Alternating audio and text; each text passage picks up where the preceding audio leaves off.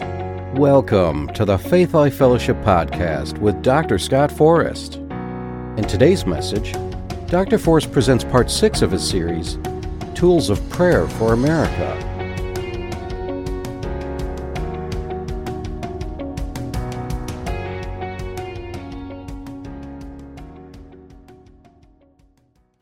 All right, praise the Lord. This morning we're going to continue our series on Tools of Prayer for America.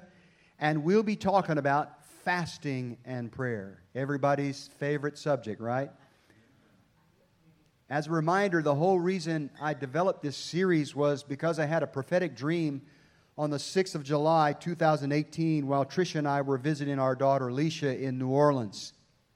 And in response to that dream, I developed this series, and I first preached it right here in this facility in the fall of 2018. And now, for what should be obvious reasons, I feel led to preach it again. In the dream, the Lord asked me to do 3 things. Number 1, issue a call to prayer for America. Number 2, honor the prayers of our forefathers, especially those of President Abraham Lincoln. And number 3, issue tools of prayer that Christians can use to pray more powerfully and more effectively for our nation. Amen. By the way, if you want to hear more details about the dream, you can dial up our podcast at gofaithlife.com or on your smartphone and listen to the very first episode, and I explain in a little bit more detail than what we're able to here today. But in the dream, I saw a looming darkness over a large group of American Christians, and they didn't seem to be aware at all of the thing that was coming. They had no idea of the danger that was looming. They were completely oblivious to it. So when I woke up from the dream, I had this intense urgency to pray for America. And that was 2 years ago. Can you imagine how I feel today? Hardly a day goes by that I don't pray for America every day, sometimes more than one time, sometimes 2 times, 3 times a day. As I'm listening to the news, I'll start hollering at the radio, and then I'll begin praying for America. Amen? Y'all know what I mean when you hear something on the radio, and you say, "No, it shall not be. America shall rise. We shall see better days ahead. No more gloom and doom." I'm not listening to that. Usually it's followed by a click, after I heard something I didn't like, and then I'll pray for America fervently. Amen. Thank God. This is going to sound funny. Thank God the darkness looming over America has gotten so dark and so stark that Christians are finally paying attention. But instead of responding with fear, we need to rise up as the Church of America and push back the darkness. Amen. We need to pray that righteousness, truth, and justice, and life and liberty reign in our nation, in every sphere of influence, in every city, in every state, in every territory, in every election, whether local, state, or national. Amen. The congressional and presidential elections that we mention in prayer that are coming up this November, they're a tipping point for our nation. More so than any other election I can remember since I've been voting. I've said this many times before, but it simply cannot be overemphasized. It cannot be overstated. Christians, it is your sacred duty to set aside whatever your politics may be and vote for righteousness, truth, justice, life, and liberty in America. If we pray that way and we vote that way, God will be able to implement His agenda for America. If we do not pray and we do not vote, we greatly hinder His ability to do so. So in the dream, the Lord gave me a giant toolbox, and in that toolbox, there were 6 tools of prayer that He wanted me to issue to American Christians. I know you're saying, who are you talking about, American Christians? We're just 30 people here at Faith Life Fellowship. Well, this is going out to America. This is going out all over the world. I'm talking to them too, amen? So the 6 tools are these. Number 1, binding and loosing, Matthew 16:19. Number 2, prayer of agreement, Matthew 18:19. Number 3, the name of Jesus, Acts 16:18. Number 4, the blood of Jesus, Hebrews 10:19. Number 5, fasting and prayer, Matthew 17:21. And number 6, Spirit-led prayer, Ephesians 6:18. As I've said many times before, you can use these tools to pray for yourselves, your family, your loved ones, your fellow saints, but we're primarily focusing at this critical time in our history on using these tools to pray for America. So far, we have talked about the prayer of binding and loosing, the prayer of agreement, the name of Jesus, and the blood of Jesus. This morning, we're going to talk about fasting and prayer. Fasting and prayer, when coupled together, can be very effective in enhancing and empowering your prayer life. Now, we don't have time for an exhaustive study of fasting this morning, but I think I can cover enough today to set you on a right path that will encourage you to make fasting a part of your everyday life. The first thing I want to say about fasting is this: fasting helps you deal with unbelief in your heart. Let me say that again. Fasting helps you deal with unbelief in your heart. Turn with me to Matthew 17 in your Bibles or in your devices. Matthew 17. We're going to read 14 through 21, verse 14 through 21, and I'm reading from the New King James Version.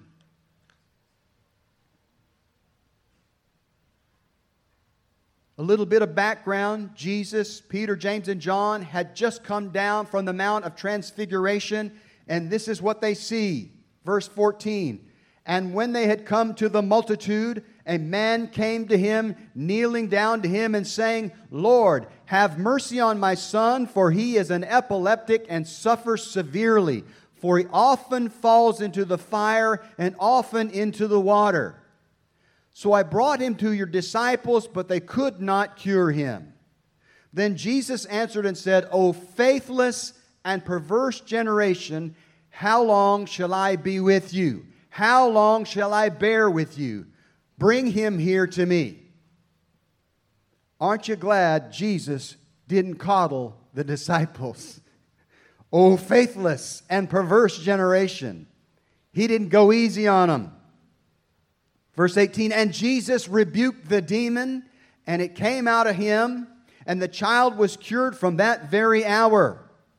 Then the disciples came to Jesus privately and said, why could we not cast it out? So Jesus said to them, because of your unbelief. Let me stop right there. Notice he did not say, because you need more faith. He said, because of your unbelief. For assuredly I say to you, if you have faith as a mustard seed, you will say to this mountain, move from here to there, and it will move, and nothing will be impossible for you. However, this kind does not go out except by prayer and fasting. Amen. Now, there's a few things I want to say about this passage that we will prove out as we go on. Number one, there is no special category of demon called a prayer and fasting demon. That's not what Jesus is saying here. Number two, if your flesh is not tamed, it will respond more to what it sees and what it feels than what the Word of God says. This is the essence of unbelief. Listen, the disciples had already been given authority by Jesus in Matthew chapter 10, verse 1, over all demons. Matthew 10:1, you don't have to turn there, I'll read it to you. It says, and when he had called his 12 disciples to him, He gave them power. That word there is actually the word authority over unclean spirits, to cast them out and to heal all kinds of sickness and all kinds of disease. So they already had all authority over all kinds of demons. He didn't caveat that impartation and that authority by saying, except for the fasting and prayer demon. They are different. He didn't say that. Number 3, Jesus made it clear that the amount of faith was not the issue, but it was the presence of unbelief that was diluting their faith and making it ineffective. They couldn't get past what they saw with their eyes. No doubt this young man began to flop around, probably gnashing his teeth, growling and screaming, and probably foaming at the mouth. They just couldn't get past that. So the number one thing we can learn from this episode is this: fasting helps to minimize the unbelief in your heart. Thus, it purifies your faith and makes it more effective. Jesus said, if you had faith as a mustard seed, you would say to the mountain, move, and it would move. A mustard seed is about half the size of the sesame seed on your McDonald's hamburger. That's a pretty small seed. Jesus said you don't need a whole lot of faith. You just need pure faith. Amen. Imagine their faith was here and their unbelief was up here. Jesus was saying, rather than try to move your faith above the unbelief, dial down the unbelief below your faith so it doesn't hinder it and makes it a pure faith and more effective. Now, those of you listening by podcast, I used my hands for an illustration. I trust that the Holy Spirit will help you navigate that. Amen. Praise the Lord. Everybody see that? You don't need a whole lot of faith. You just need pure faith. Amen? And what Jesus was saying is that fasting will help you dial down your unbelief so your faith, even though it's small, is effective. Think about it. A mustard seed faith moves mountains. Can you imagine if you had great faith, what you could do? Move a planet? I mean, think about it. I think about such things. That's just the way my brain works. So right away, let's see how we can use these truths to apply fasting as a tool of prayer for America. We look at the state of our nation, the wickedness and the outright looniness of liberalism and secular humanism that seem to have successfully invaded every aspect of our society. And we wonder how in the world our country can ever recover. Isn't that right? It's everywhere. It's all around you. I have a saying, there was a saying about power that goes like this: power corrupts, and absolute power corrupts absolutely. I have my own version concerning liberalism. Liberalism corrupts, and absolute liberalism corrupts absolutely. It infects and corrupts everything it touches. Therefore, I hate it because I think it's of the devil. It's not just a political line of thought. It is of the devil.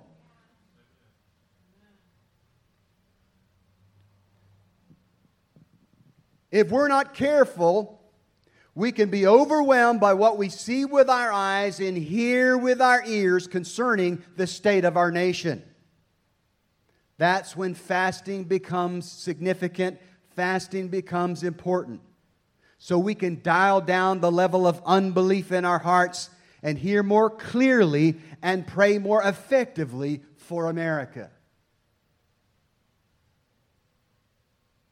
Trust me when I say something like this: America's best days are ahead. I have to spend some time dialing down quite a bit of unbelief before I say such a thing. But I believe it with all of my heart.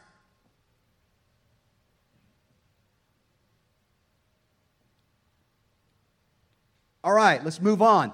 There is a right way and a wrong way to fast. Isaiah 58, verses 1 through 5. Turn with me in your Bibles or your devices to Isaiah 58, verse 1 through 5. I'll be reading in the New Living Translation. It's just awesome.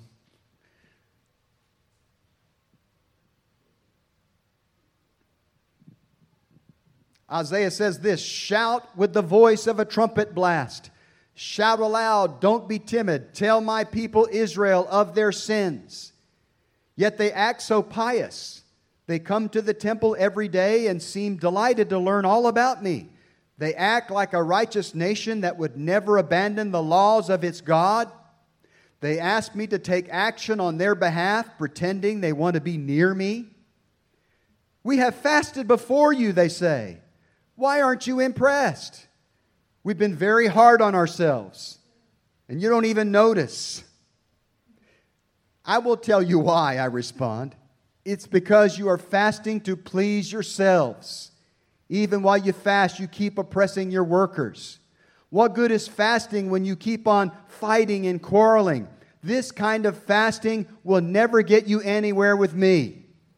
You humble yourselves by going through the motions of penance, bowing your heads like reeds bending in the wind. You dress in burlap and cover yourself with ashes. Is this what you call fasting? Do you really think this will please the Lord?" You know, the Lord is capable of sarcasm. And I like it. If you think that fasting somehow impresses God because you're going without eating, you're wasting your time. Some people think that if they fast long enough and endure enough misery, that they will somehow twist God's arm and more or less force Him to do something on their behalf.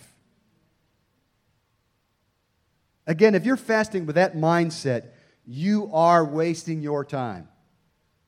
Go get a hamburger and ask the Lord to show you what fasting is all about. Amen?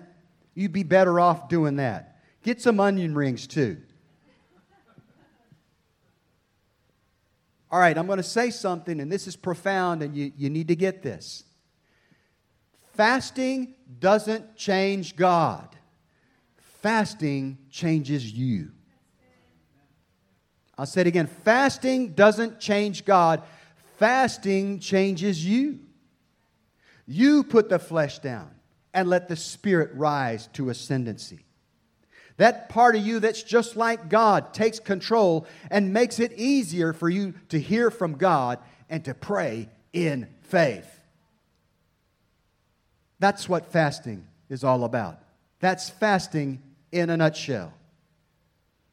Jesus had some things to say about fasting, and He could get sarcastic too. Matthew chapter 6, verse 16 through 18. Matthew chapter 6, verse 16 through 18. I'll be reading in New King James Version.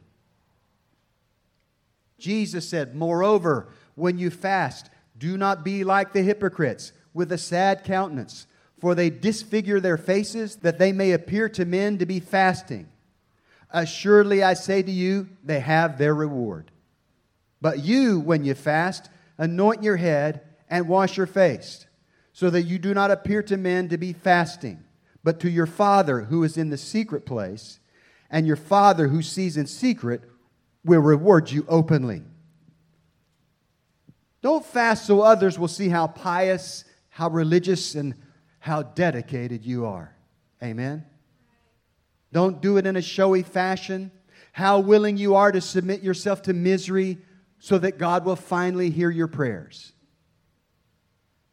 Jesus said if you fast with that motive or mindset, then the attention of others is all the reward you will ever get. You know, I haven't had a shower in 3 days. Haven't washed my hair in 4 days. Haven't shaved in 5 days. I'm fasting. What's that supposed to do? Impress people? Give me a break.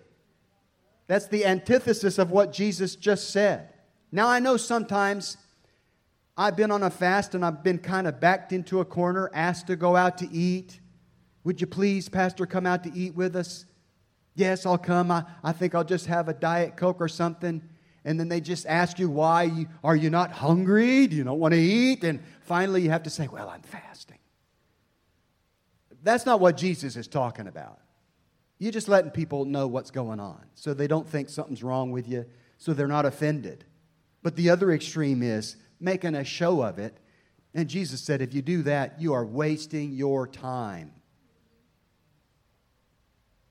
Like I said, go get a hamburger with some onion rings and ask God what fasting is really all about. All right, another issue. How long should we fast?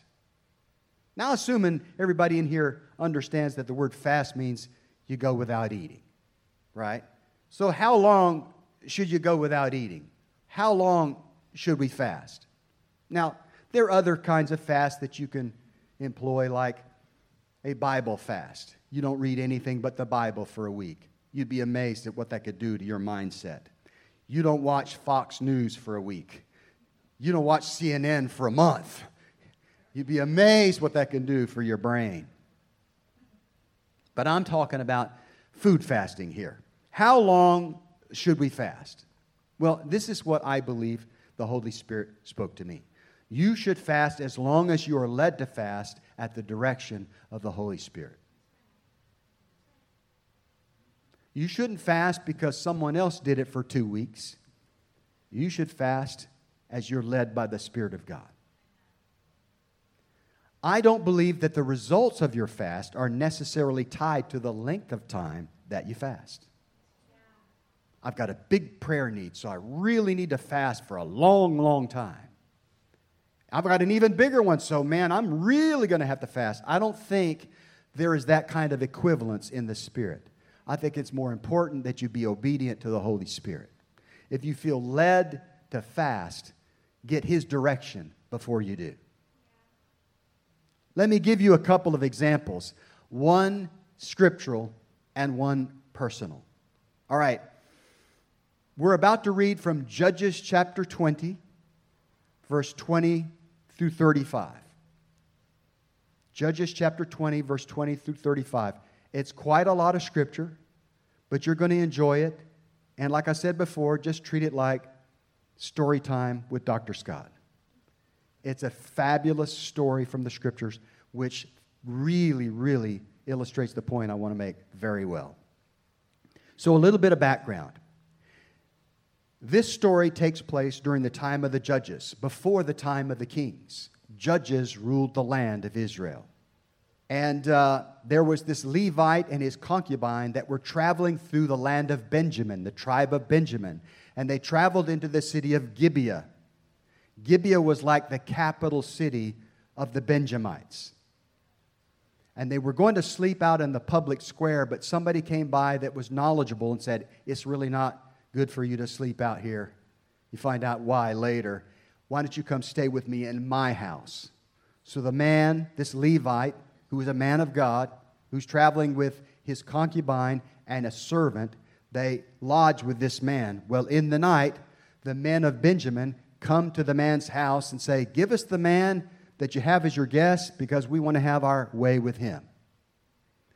Long story short, they end up putting the concubine out instead of the Levite. And they raped and murdered the concubine, and the Levite finds her body on his doorstep the next morning. And he's so enraged by it, he sends a message to all 11 tribes, all the other 11 tribes of Israel, and tells them what a heinous crime the men of Benjamin have done to him and his concubine. And so all of Israel rises up, and they bring an army to bear on the city of Gibeah. So that's where we enter the story, here at verse 20. And the men of Israel went out to battle against Benjamin, and the men of Israel put themselves in battle array to fight against them at Gibeah. Then the children of Benjamin came out of Gibeah and on that day cut down to the ground 22,000 men of the Israelites. So not a good day for the Israelite army. They lost 22,000 men in a single day. Can you imagine the scale of this warfare? And they went at the behest of the man of God. The man of God said, "Go, because we've got to exact God's justice on the city of Gibeah for what they did in allowing this heinous crime to be committed." So they're going at the will of the Lord. They're doing this at the will of the Lord. It's not like they were defeated because they were out of the will of God. Verse 22. And the people, that is the men of Israel, encouraged themselves and again formed the battle line at the place where they had put themselves in array on the first day. So they went out again. Then the children of Israel went up and wept before the Lord until evening, and asked counsel of the Lord, saying, "Shall I again draw near for battle against the children of my brother Benjamin?" So this time they bypass the Levite, and they go to the Lord directly and say, "Lord, is this really you? Should we go up and attack again?" And the Lord says, "Yes, go up. Go up against them." Verse 24. So the children of Israel approached the children of Benjamin on the second day. And Benjamin went out against them from Gibeah on the second day and cut down to the ground 18,000 more of the children of Israel. All these drew the sword. Wow. You go in, the will of God is on your side, and you still lost 40,000 men in 2 days of fighting.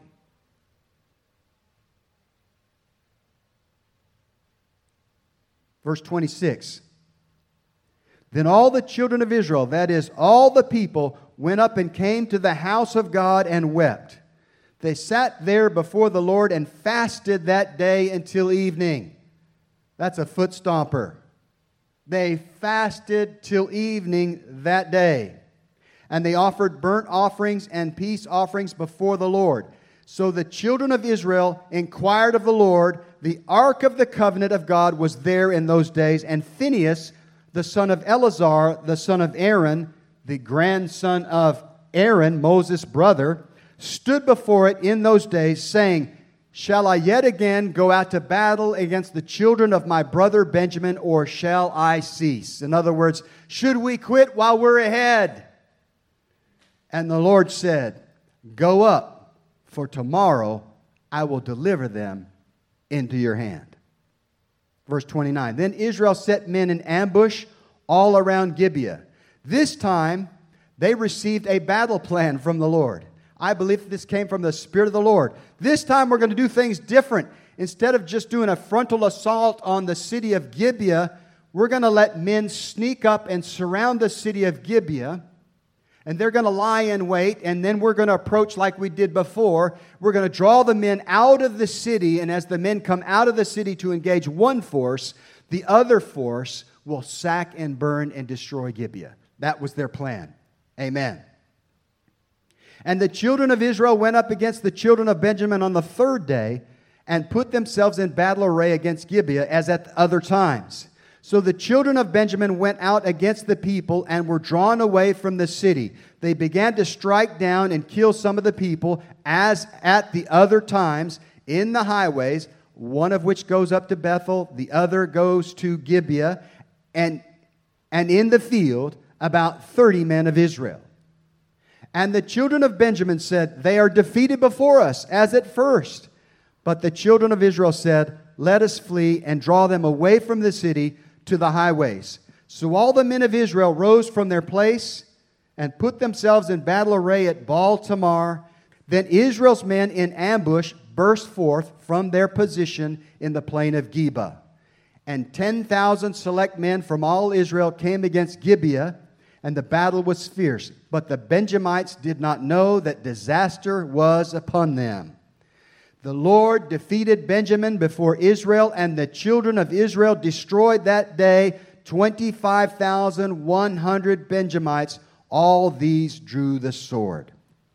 Now that was a lot of scripture, and for me it was a lot of fun. But I believe it was worth it. Listen to me. 3 times the Israelites attacked the Benjamite city of Gibeah. The first 2 times they were slaughtered, absolutely devastated. 22,000 men the first day, 18,000 men the second day. But the third day they attacked and they achieved a spectacular victory. Listen, they defeated the Benjamite army and sacked and destroyed the city of Gibeah. What made the difference? 1 day of fasting. Just 1 day of fasting turned the tide of the battle for them. So it's not necessarily the great need that is before you that dictates that you need to fast for a long, long time. They didn't have a whole lot of time, but they fasted the 1 day that they had to fast, and God gave them a plan for victory, and they totally destroyed the Benjamite city of Gibeah. I think I've read the whole story. I think there was only 600 men in the whole tribe of Benjamin left over after they finished with them. In fact, it was so bad they felt sorry for them, and they made some arrangements to bring wives to these soldiers because they were like the only ones left. And if they didn't bring them wives, the tribe of Benjamin would be wiped out. That's how complete the victory was against the Benjamites. 1 day of fasting. Amen. Amen.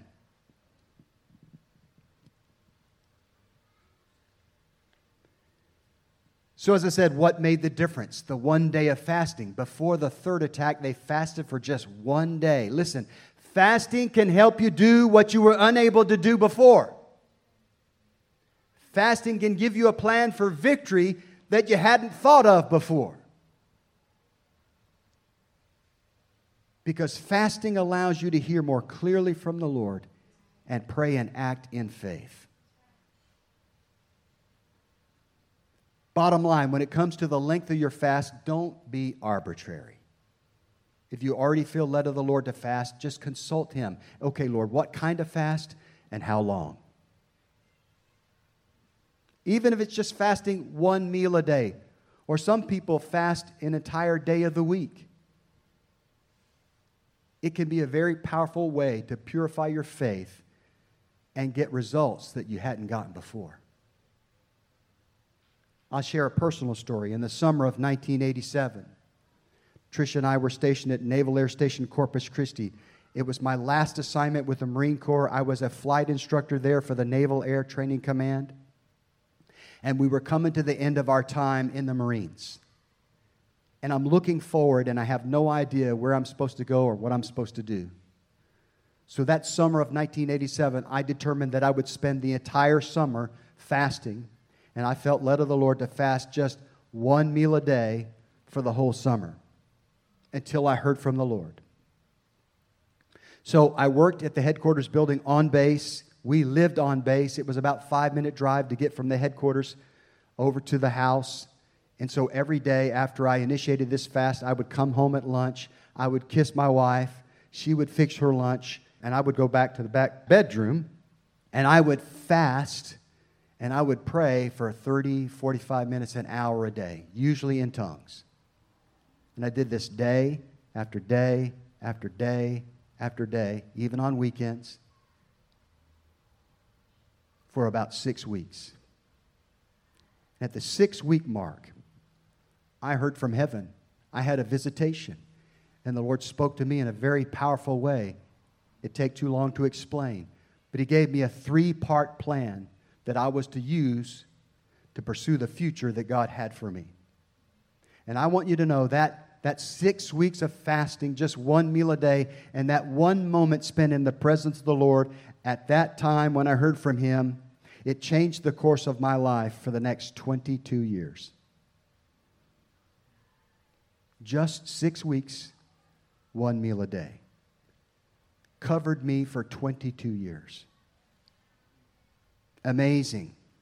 So there is no equivalence in the time that you fast, in the way that you fast, in the results that you get. Just be led by the Holy Spirit. it's more important to be obedient to Him than to stack your resume with 2 or 3 weeks of fasting.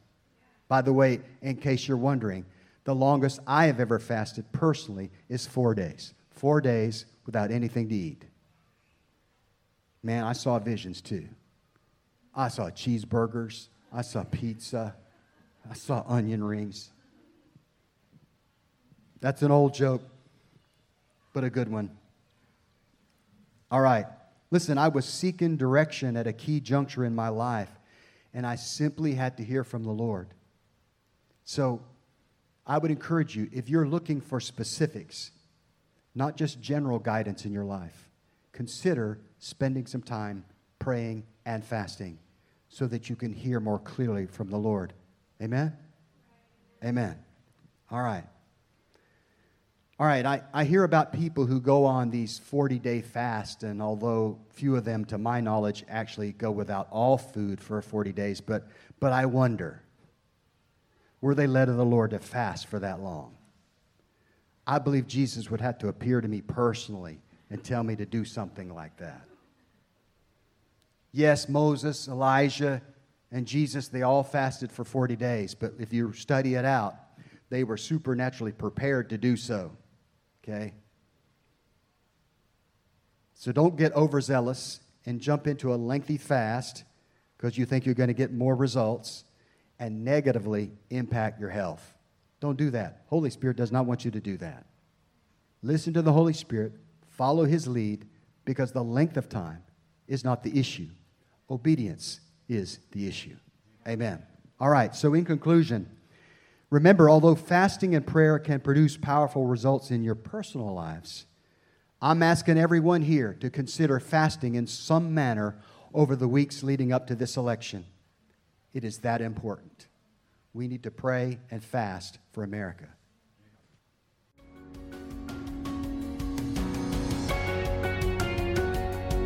We hope you enjoyed part 6 of Dr. Forrest's series, Tools of Prayer for America. If you were blessed by this message and would like to donate to our ministry, you can do so by visiting our website at gofaithlife.com. If you are in the Wilmington area and are looking for a place to worship, come join us on Sunday at 9:45 a.m. for coffee and fellowship and 10:30 for worship and service. If you would like to learn more about us and hear more of Dr. Forrest's teachings, visit our website at gofaithlife.com. Also, visit and like our Facebook page at Faith Life Wilmington.